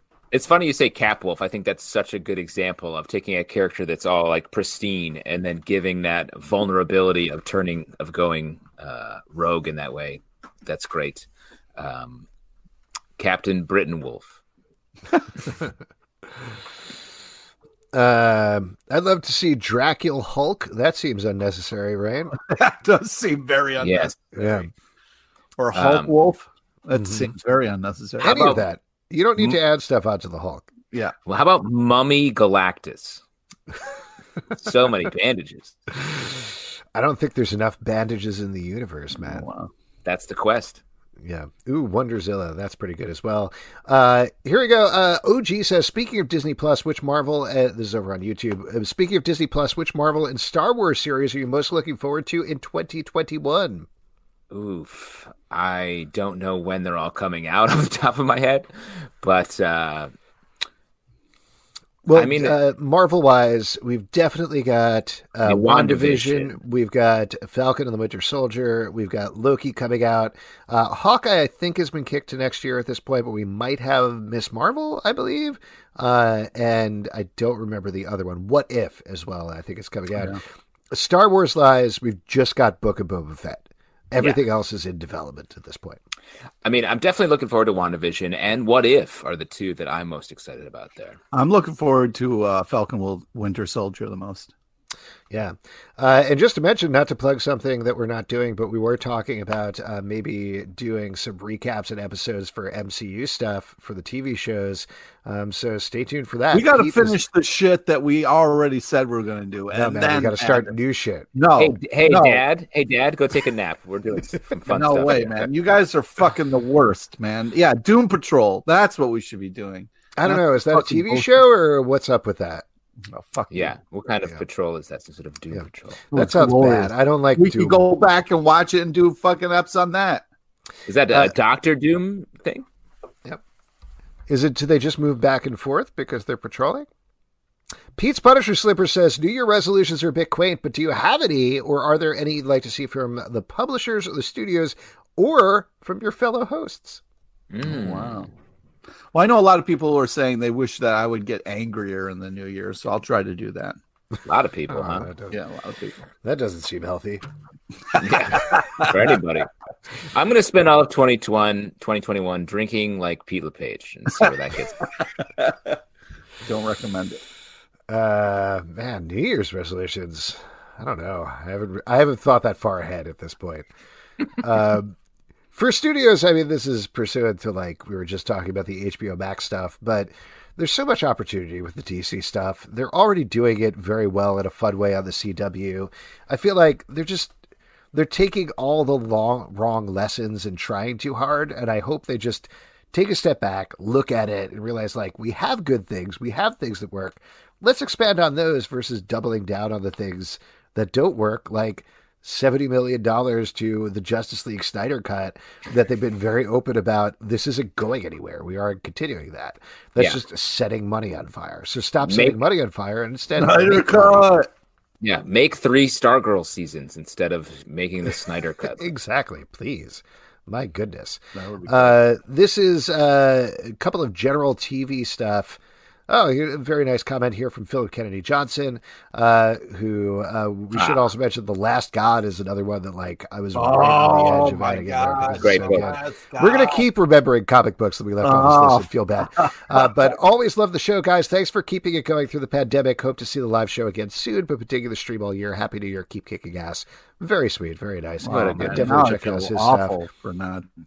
It's all right. And 2 TV questions from Nelson Martinez. Any new TV shows that have been announced for 2021 that you're looking forward to? And maybe a tee-up, but Hello Newman says, Season 3 of Cobra Kai is coming out on New Year's Day. Are you psyched about that? Fucking right I am. Oh, man. I was in early, had to do like a trial period with the YouTube Red so I could watch it. And, it's so glorious. I'm very excited. Well, this might be a little bit of a nutflex. Nutflex. Yeah. You've seen, but I have seen the entire season of Cobra Kai. Say one thing. You fucked me on Wonder Woman. Do not do this to me. I like fucked me on Wonder Woman. It's a good season. It's fun. You're gonna like it. You're gonna have a good time. Don't say a thing. Yeah. Now, when are we doing our top 2 sounders on Comic Book Club? I have we can do the countdown right now. I think number 2 right here is Nutflex. Yes, I love it. And the number 1 sound effect of the year here on Comic Book Club is sucking on a cheesesteak. It's not great countdown. Second year running. It's great. Yeah, cool stuff. Are there any TV projects other than Cobra Kai that you're looking forward to in the new year, other than the Marvel stuff, other than the Star Wars stuff? I have such a long list of TV projects from last year to keep watching. Yeah. I mean, one thing that I'll mention, I know this is absolutely not with the show, but this is one of my favorite shows on TV, and if you all have Apple TV now, Dickinson on Apple TV, I fucking love that show. It is so good. It is totally not what you think. It's not a period drama or anything like that. It's Haley Steinfeld. Seems like a period drama. Well, it's Haley Steinfeld as Emily Dickinson, but it's basically like a half-hour comedy drama. Pete, you would like it. Wiz Khalifa plays Death on the show. She's obsessed with death. It's great. The music is amazing. It's very funny. It's very romantic. It's sad. It's tragic. It's all of the things all at the same time. It takes huge swings. And the second season is coming out. The first one they dumped all at once. The second season is coming out on January 8th, and they're doing 3 episodes, and then they're doing 1 episode a week.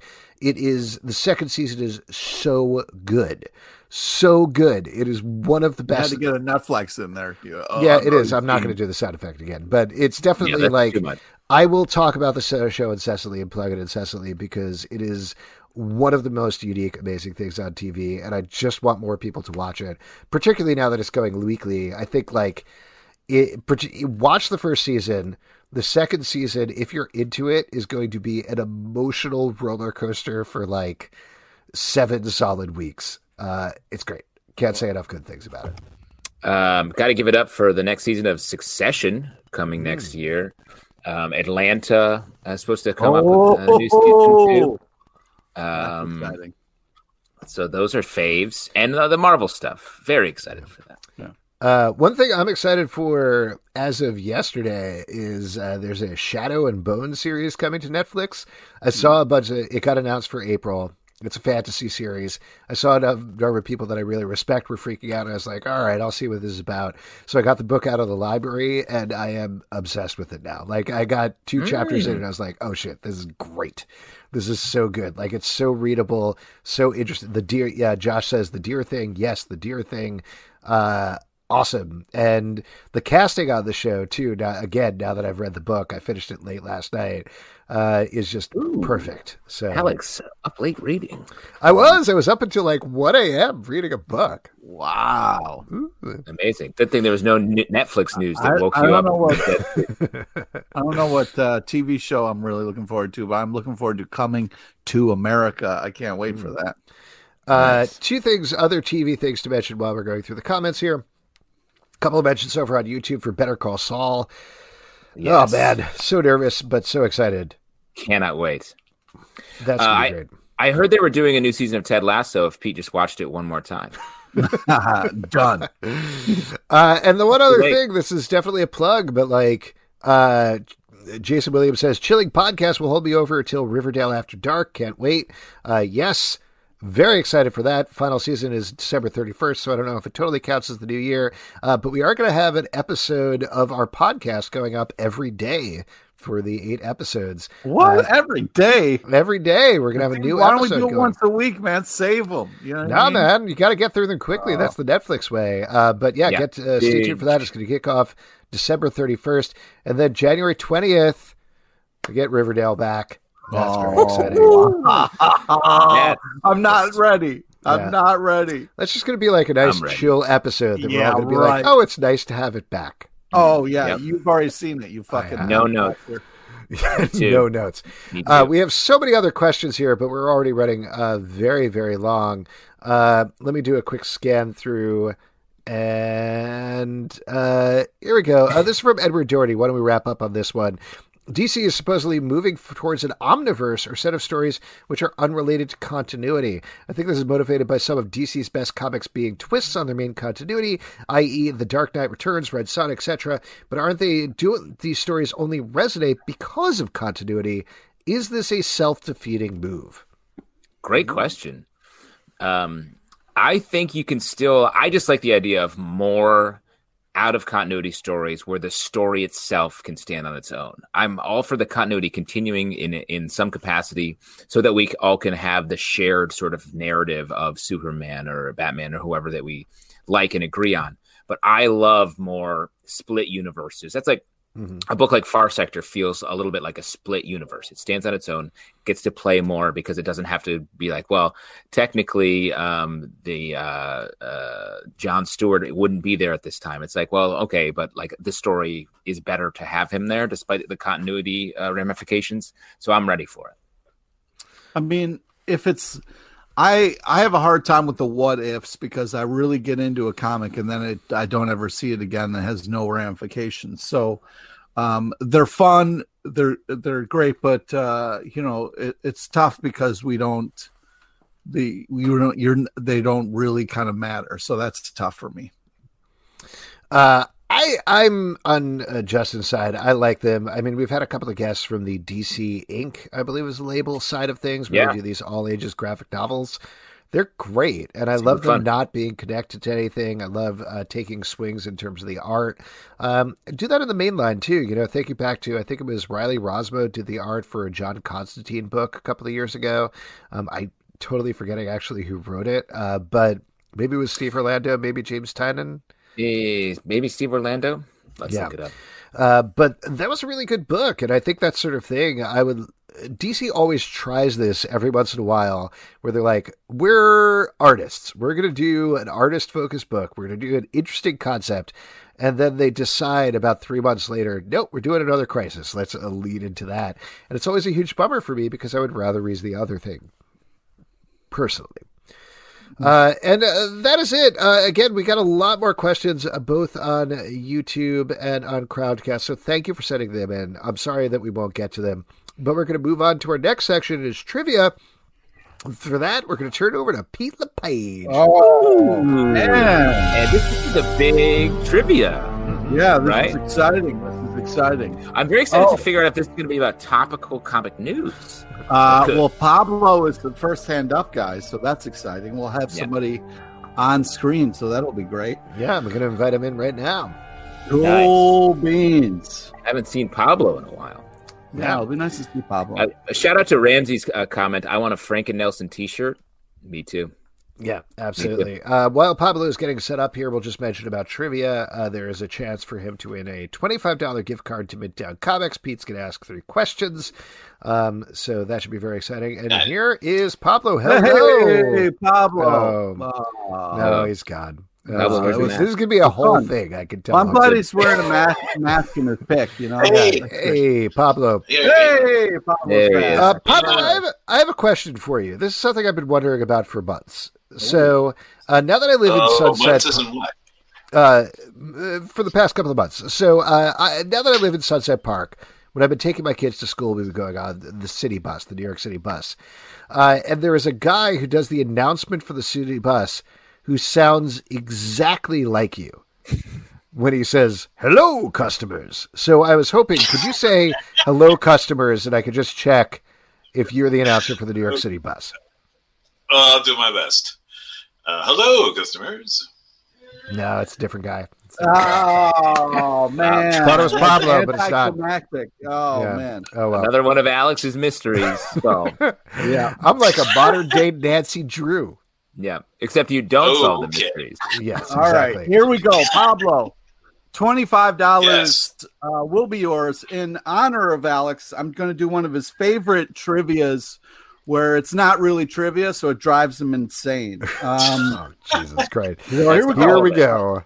go. This is a little bit of a special for the end of the new year. A lot of people talk about what they're thankful for. I am thankful for my co-hosts.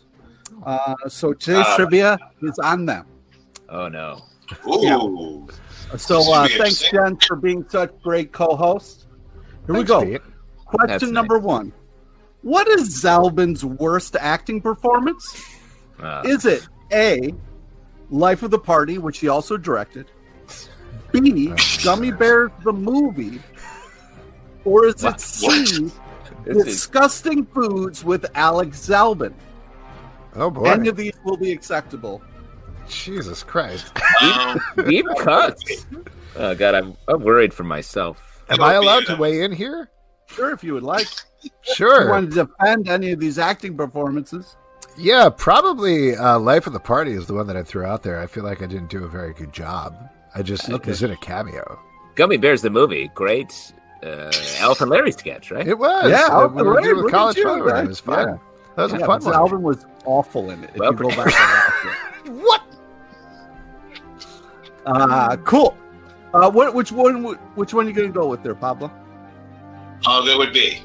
B, correct. Nice job. Pete, can I ask a question? Did you write this trivia before or after we had our argument about the top 10 list? It's funny because it was Oh, before. wow. Oh, it was before? Okay. Yeah. Here we go. Question number 2. Justin claims to be a classically trained actor, but... Okay, so is it A, he was raised on well water, so you can't trust his teeth? B, unrelated. B, he made a weird hand job joke on Dating My TV. Or is it C? I directed that as well. Pip is actually a better actor than him because, as we all know, Pip don't swim. Jesus, what is this? Series of grievances. Thank you, Uta Hagen, for your trivia. Why are you going after all the actors? Yeah, I'm going to have to go with B again. B, correct. B, yeah, nice. The weird hand job joke was weird. Pulled me right out of the episode. I was very much enjoying it. All right, here we go. Last one. What is the worst thing I have seen one of them do? Is it A, push Boothman in front of oncoming traffic so he could save his own life? That's true. B, that is true. I did that. Be on the phone. During Wait, hold on. movie. Just to defend myself, I was trying to save my own life. Yeah, exactly. Yeah. Wow. Boothman, the Boothman replaceable, as we've seen. Many Boothman. James was. We don't even have one right now. Very nice. Exactly. Yeah. Or was it B, be on the phone while in the movie theater, supposedly watching a movie? Or C, constantly. Thank you for proving my point with C. Constantly interrupting me to do a shitty bit. So, which of those would you pick? It's the worst thing I've seen one of them actually do. I'm going to have to go with A in this one. Hey, nice job, Wow. Pablo. Great nice choice. job. I've never $25. actually seen myself interrupt you, so I got to think that's fun. $25 will be yours in the form of a gift card to Midtown Comics Online. And Pablo, I don't want to alarm you, but you have a goat. You have a ghost behind you. happening That to your just door, opened the Pablo? door, and It the is ghost just terrifying. walked Yeah, in. I No, think. that's my dog in the room, so. Oh. Can you get your dog really quickly to say hello, customers? Just I want to hear something. Hello. Where's?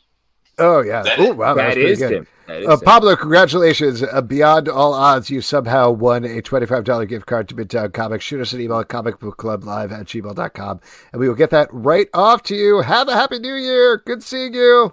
Happy New Year, Yes. Pablo. Great seeing you, Pablo. All right. Pete doesn't make resolutions; he makes grievances known to the public. Yeah. Hey, happy Festivus, man. Yeah. Hey, you should be thankful. And I wish everybody luck next year. Oh, that sounds like a threat. As we all know, tomorrow is New Comic Book Day, unless you're DC Comics, in which case they're already out. You can go read them. But what are you looking forward to, Pete? I'm looking forward to Boys, Dear Becky #8 and Usagi Yojimbo Wanderers Road #2 of 6. Justin, what about you? Great question, Alex. Thank you. I got to give it up for a tough call. I'm going to go with Avengers 40.